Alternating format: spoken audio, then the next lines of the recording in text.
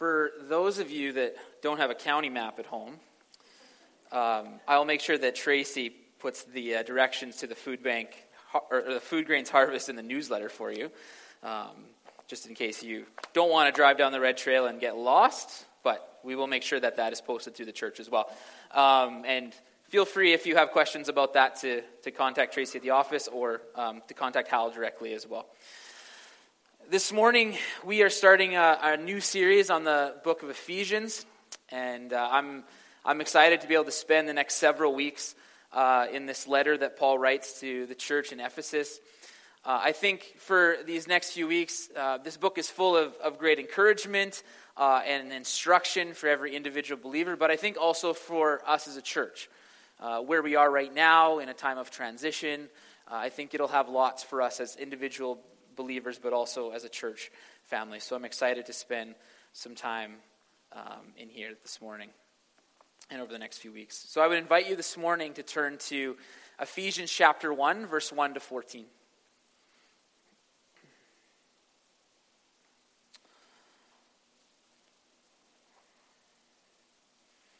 Paul, an apostle of Christ Jesus, by the will of God, to the saints who are in Ephesus and are faithful in Jesus Christ. Grace to you and peace from God our Father and the Lord Jesus Christ. Blessed be the God and Father of our Lord Jesus Christ, who has blessed us in Christ with every spiritual blessing in the heavenly places, even as he chose us in him before the foundation of the world, that we should be holy and blameless before him. In love, he predestined us for adoption to himself as sons through Jesus Christ, according to the purpose of his will, to the praise of his glorious grace with which he has blessed us in the beloved.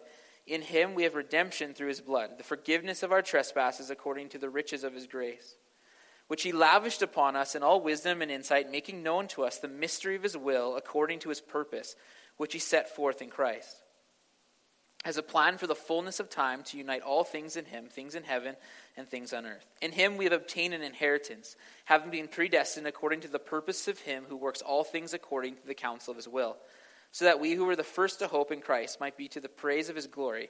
In him you also, when you heard the word of truth, the gospel of your salvation, and believed in him, were sealed with the promised Holy Spirit, who is the guarantee of our inheritance until we acquire possession of it, to the praise of his glory. If I was to ask you, how would somebody define your identity?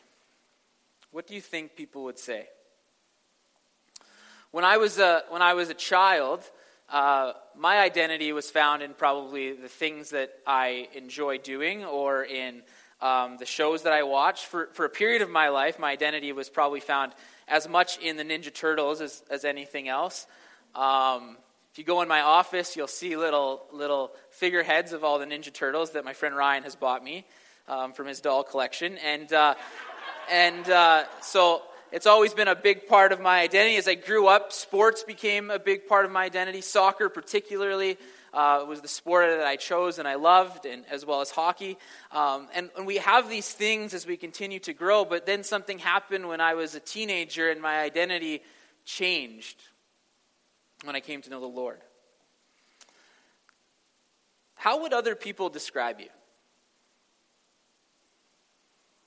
How would your identity be defined by other people around you, at work or school, in your own family, your colleagues?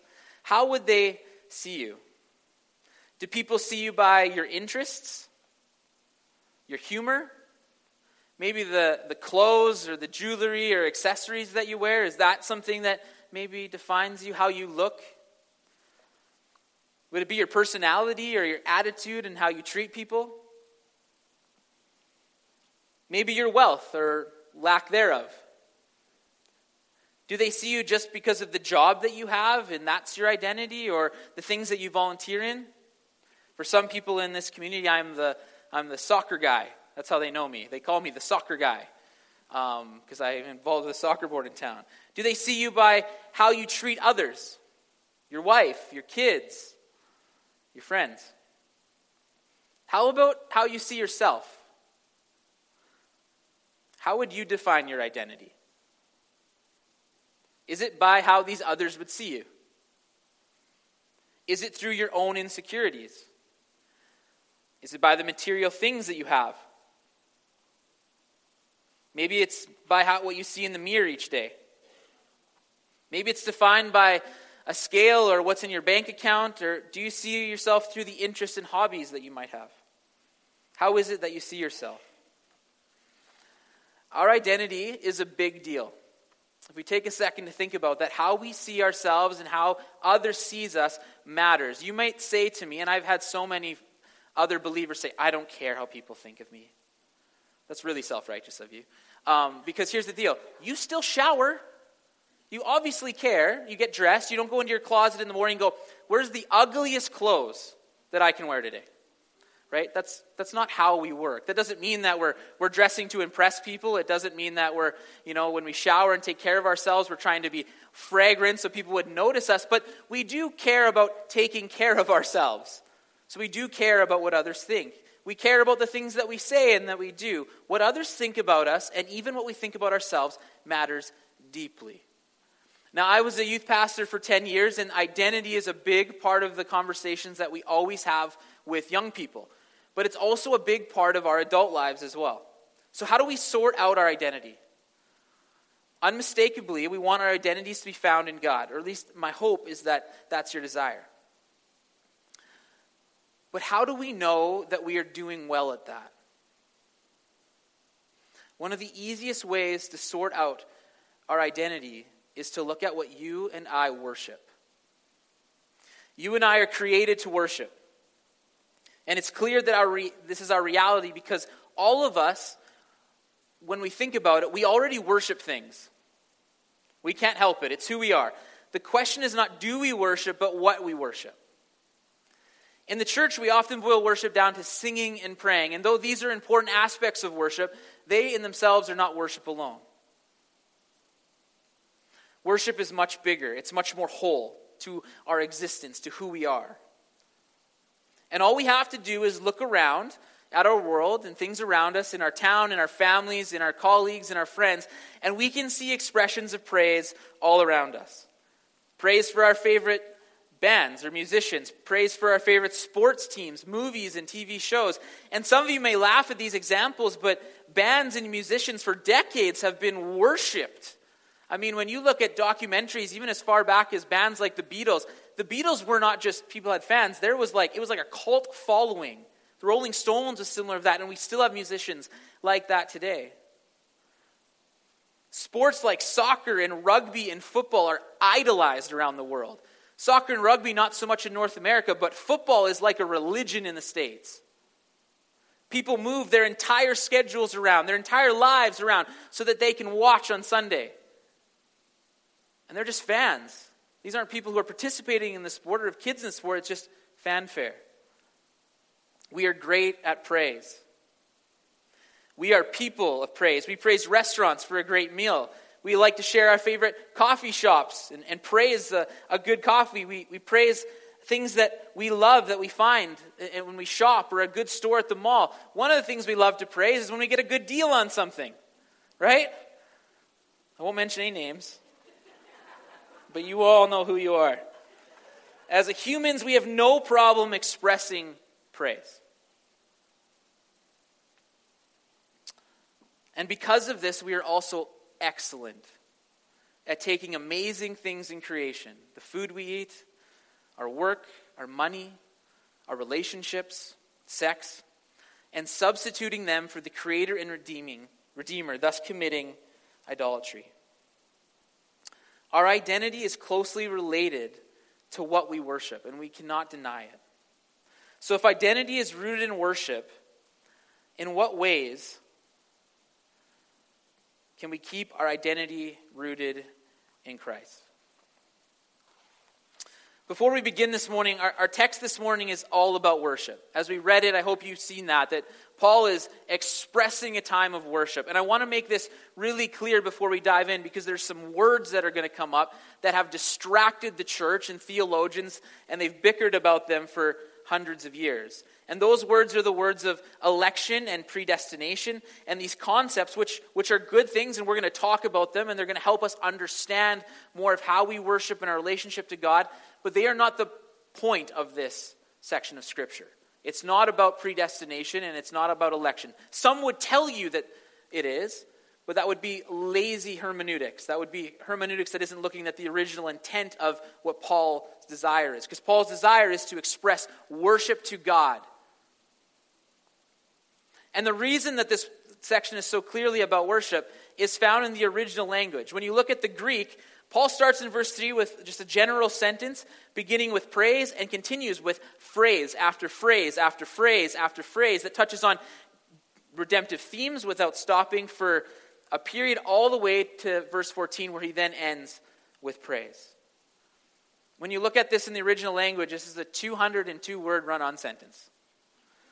So just imagine Paul writing this, and he is trying to spit out as much stuff to show the glory and magnificence of God to the people of Ephesus. That's how he's writing this. He's writing fast and furious to get this all out so they might understand the greatness of God, why he should be praised and worshiped.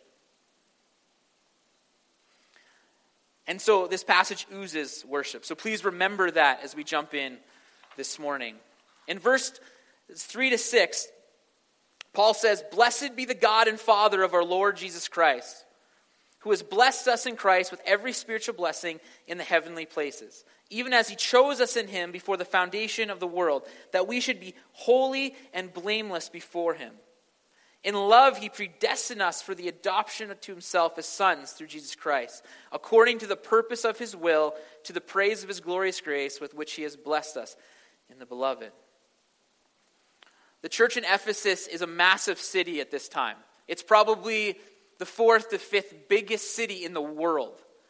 It's an important port city in the Roman Empire. There would have been a ton of travel and people from all ethnicities that would have spent time around Ephesus. We know that this city is a place that Paul spent a long time in ministry. One of his longest stay was in Ephesus. It also housed the Temple of Artemis, which was a place of worship in one of the 7 ancient wonders of the world. And so Paul writes this rooted in worship to a city that was known for worship. There's no mistake in that. As I mentioned before, Paul begins this section, verse 3 to 6, with this phrase, "Blessed be the God and Father of our Lord Jesus Christ, who has blessed us in Christ with every spiritual blessing in the heavenly places." He then lists, over the next couple verses, several realities of what these blessings are. You and I, we are chosen before the foundation of the world so that we may be holy and blameless before him. This can only happen through Christ's sacrifice for us. In love, he has predestined us into adoption. And this has been done to the praise and his glorious grace so that we may praise him. So the first thing we see this morning is that we praise the Father for choosing us. If our identity is found in worship, how can we continue to praise in a way that might help us have our identity rooted in Christ? And it's that we praise the Father for choosing us. In verse 4, we see that God chose us, and in verse 5, we see that he has predestined us. And the idea of God choosing or electing people to display his glory is not new. This isn't new to Paul's writing. The creation account shows that God chose to create the earth and everything in it, world and man, for his glory. He chose Abraham to be a blessing to the nations. He chose the nation of Israel to be an example and a light to the nations. Jesus chose his 12 disciples to follow him, to glorify him, to bear fruit and multiply. The Lord chose Paul on the road to Damascus, and he chose you and I.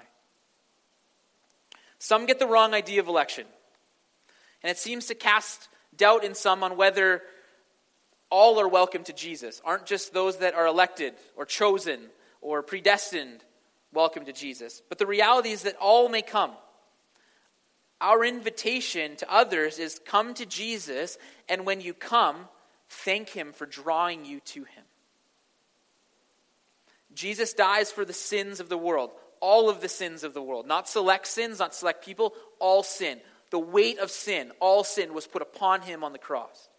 All are welcome. Others argue that if God chooses people, then why evangelize? Why share our faith at all? God is going to choose people. That diminishes our need for doing that. But being chosen doesn't diminish the work of sharing our faith. It should give us great hope that there are people like we were before we were in Christ that need to hear and see the gospel lived out. These people that are being drawn to Jesus even now, waiting to hear the truth of who he is. And Paul writes in detail about this idea of election in Romans chapter 9 to 11. We don't have time to read those 3 chapters. But in chapter 10, right in the middle, he also writes about the necessity of evangelism for people to come to faith. And he shares his deep, passionate burden for the lost. Election tells us that all who have come to Christ are here on purpose, but it doesn't change our purpose in being and making disciples. So in moving on, you and I are chosen by the Father before the foundation of the world. And when we hear that in Scripture, we must admit some mystery in that. And we must admit some mystery in the doctrine of election and of predestination and this idea of choosing. There is mystery in it. To not admit would be naive and arrogant. There are mysteries in the things of God. Not everything that God does is completely, perfectly described in the Word. There's a mystery of who God is. And we won't fully understand all of those mysteries before this side of heaven. I was not there at the foundation of the world. But the word says that I was chosen before the foundation of the world. I don't know that whole process. But in this we remember that God is God. And in this mystery we remember that we are not. We are not God. That's kind of the whole point of why we're here. We don't worship God because he's on the same level as us. And though we will continue to grow and know more of God, his character and his ways, we will never fully grasp all of who he is and all of his purposes. This is why we hold to his promises that God is good and he is full of goodness, that he is holy, that he is faithful, and that he is so sovereign over all. So we are chosen, and we are chosen with a purpose. Friends, hear this: to be holy and blameless before the Father. And this can only happen through what Christ has done for each one of us. His sacrifice is what makes us holy and blameless before the Lord. Without that sacrifice, there is no way to be holy and blameless before the Father. So because of this sacrifice of Christ, we are adopted as children of the Father, meaning that we are deeply loved and cared for as a child should be. What else other than praise can be our response to this? What else could be our response other than praise to being chosen by the Creator of the universe, and through his plan of salvation, through his Son, that we would be adopted as children into his family? And in doing so, we would have a great number in our family, a great number of new brothers and sisters in Christ. This is the Father's will for each one of us. This is Paul's purpose in these verses, that we may see the deep love and care of the Father towards us, that we might praise him for what he has done, that we may praise him for his plan, for his will, and for the fact that we are seen as children of God. Our identity is found in praising the Father for choosing us. In verse 7 to 10, it says, "In him we have redemption through his blood, the forgiveness of our trespasses according to the riches of his grace, which he lavished upon us in all wisdom and insight, making known to us the mystery of his will according to his purpose, which he set forth in Christ as a plan for the fullness of time to unite all things in him, things in heaven and things on earth."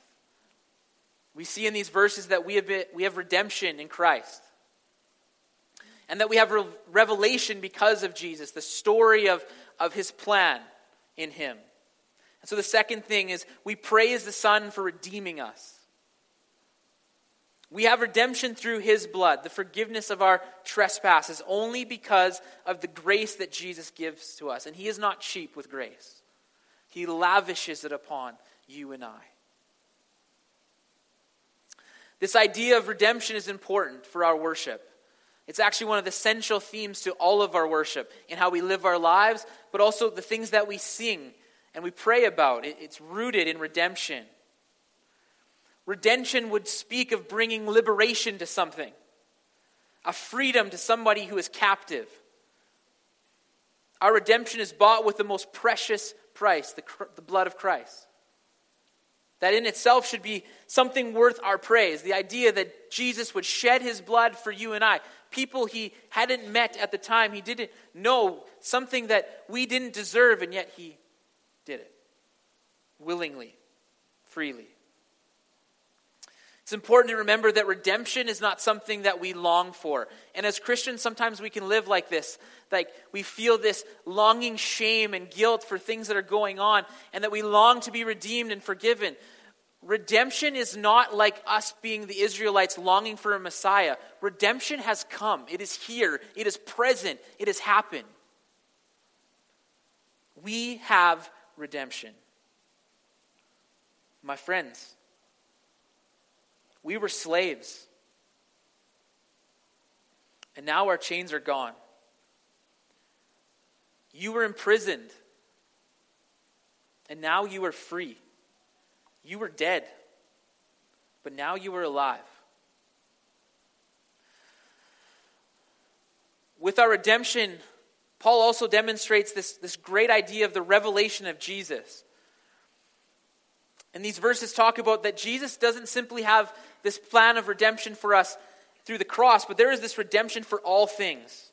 He makes known to us the mystery of his will according to his purpose, which he set forth in Christ as a plan for the fullness of time, to unite all things in him. Jesus' plan is to return to redeem all things to him. We praise Jesus for redeeming us, yes, but also we long for his redemption for this world that is decaying and dying, and his return. Theologian John Stott puts it like this: in the fullness of time, God's two creations, his whole universe and his whole church, will be unified under the cosmic Christ, who is the supreme head of both. And so we remember the redemption that Christ brings us, but we also know of the redemption that is coming when he returns. And we long for both. So we praise the Son for the redemption in which we do not deserve.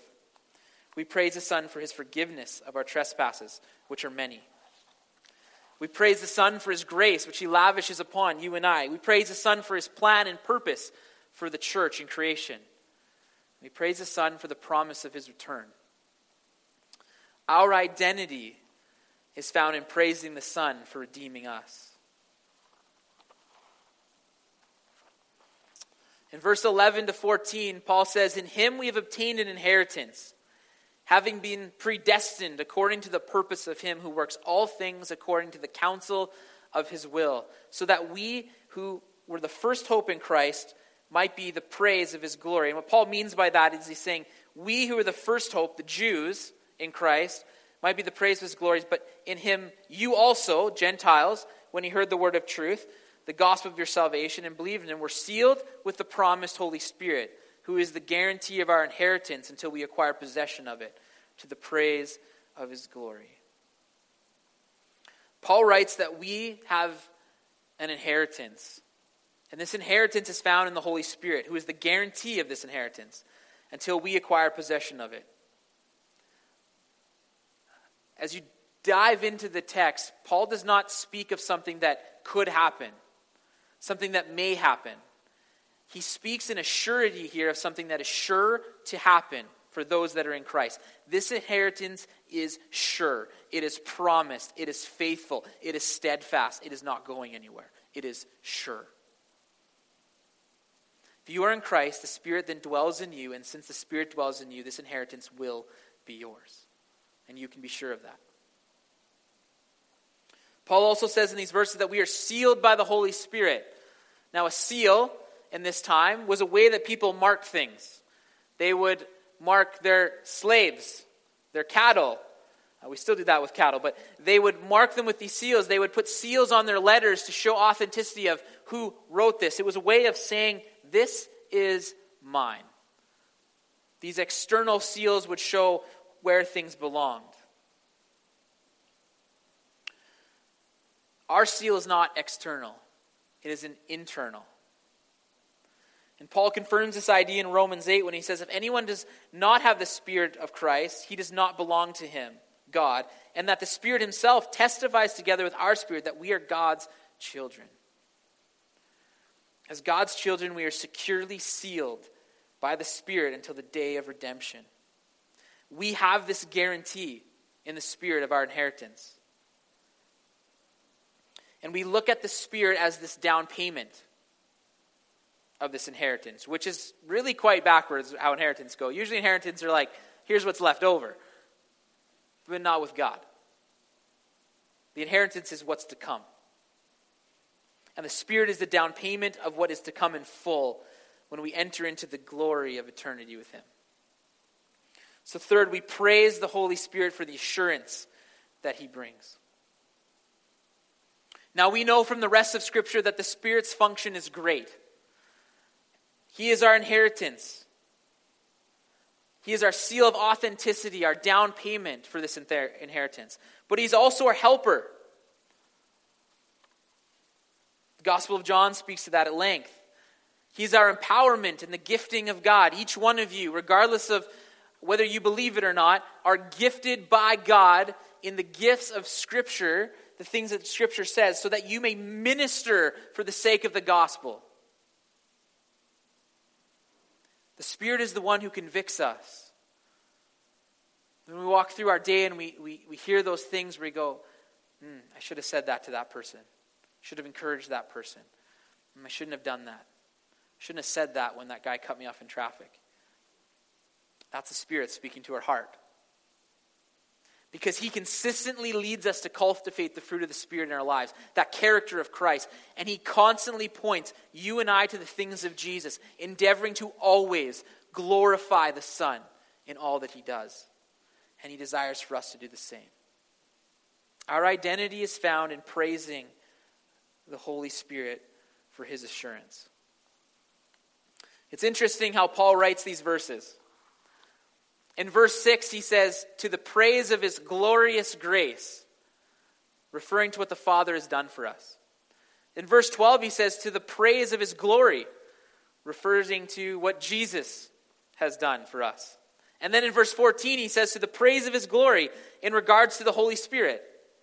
And I believe Paul is doing this intentionally in this letter. For us, for the Ephesians, to see so many reasons why we would praise the Father, the Son, and the Holy Spirit. And it is the praise and worship of our lives that helps root our identity in God. Paul says this in Romans 12, 1-2. He says, I appeal to you, therefore, brothers, by the mercies of God, to present your bodies as living sacrifices, holy and acceptable to God, which is your spiritual act of worship. Do not be conformed to this world, but be transformed by the renewal of your mind, that by testing you may discern what is the will of God, what is good and acceptable and perfect. Our worship of God is through how we live our lives. We praise God for all that He is and all that He has done. In doing so, we recognize the great purpose we have in honoring Him with our lives. If we want to praise God in a way that helps root our identity in Him, we praise God for all that He is, all that He has done. And in doing so, we recognize the great purpose that we have in honoring Him with our lives.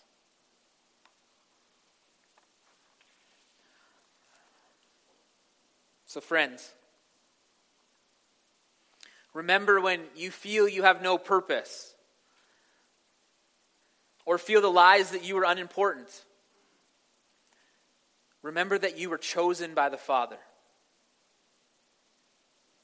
Remember that the Creator of the universe, the one who says that you are fearfully and wonderfully made, has purpose for you, has plans for you, has things that He has called only you to do for His kingdom, here and now. That regardless of how difficult your circumstances are, or your family is, or your job is, that in the Father that you have been brought into a new family. You have a great number of brothers and sisters and a perfect Father. Remember that you are to encourage and live life with those brothers and sisters. And as brothers and sisters, we are to encourage and protect and love our fellow brothers and sisters in Christ. To those of you in places of influence in the church, But you remember that you've been entrusted to lead this family of God and to love and care for it the way a father would care for it. When you feel lost and shameful, remember that you are redeemed.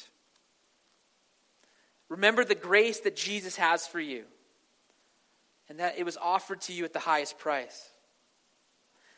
When habitual sin tempts you, when the sin that your flesh deeply desires and that you have worked to reject and fight and not see happen in your life, remember that those shackles are broken.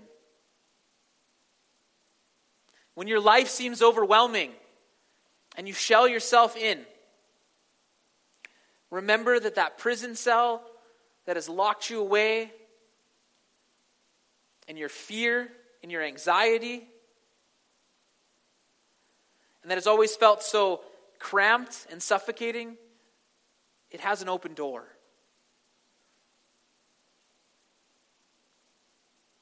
When you wrong someone else, remember your deep need for forgiveness. Remember that there was one that forgave you not because you deserved it, but because he was in the business of redeeming and forgiveness.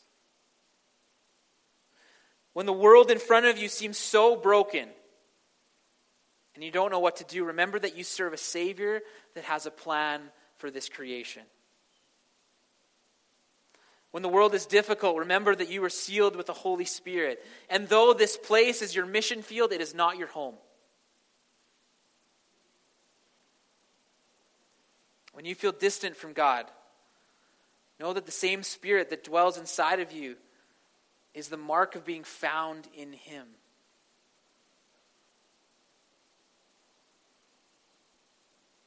If you feel times of helplessness, remember that God has left you the perfect helper in the Spirit. When you feel inadequate, remember the same Spirit that raised Christ from the dead dwells in you and seeks to lead your life. When you are restless in your faith, allow the Spirit to lead you into deeper discipline of the faith. Friends, we serve a God who is infinitely worthy of our praise. And I could go on all day of why we should praise Him. I haven't even begun to talk about His faithfulness or His goodness. If we worship Him with our lives, He will become what our identity is rooted in. And others will see us as disciples of Jesus, and we will see ourselves as precious children of God. And this is your identity. So today, as we leave this place, as we wrap up, our identity matters immensely. How would people define your identity? What do people see when they see you at work, or with your family, or in the things that you do, or in the pursuits that you have of things? Remember that hobbies and friends and sports and family, none of those things are wrong. But we have to remember the wickedness of our own heart can quickly turn great things that God has given us into idols. But our identity is not just how people would see you. It is rooted in also how we see ourselves. Friends, we must see ourselves as children of God, as a redeemed people. If we are to have any chance of being the hope of the world, God has called you and I to be His hands and His feet. I don't know why. I don't know why He wants us, but that's what He's chosen. That's His desire. He has belief in that. You are plan A. Each one of you are plan A to reach this community. There's no plan B. He has called you because He has sealed you as a child of God to be found in Him for the purpose of building His kingdom. And so that people, as you build the kingdom, might see Him in you. And this is an idea, an identity that as a church here at Taberry Free, we must strive for, individually and corporately. Let's pray. Father, we thank You for this morning. We thank You for Your word and these words of Paul that speak for all of the reasons why we would worship and praise You. Father, You are so good and faithful. And I often don't understand why You would choose me, why You would want to use me for Your glory. Even in the midst of my failures and in my weakness and in my shame, Father, You continually lead and guide me to build your kingdom.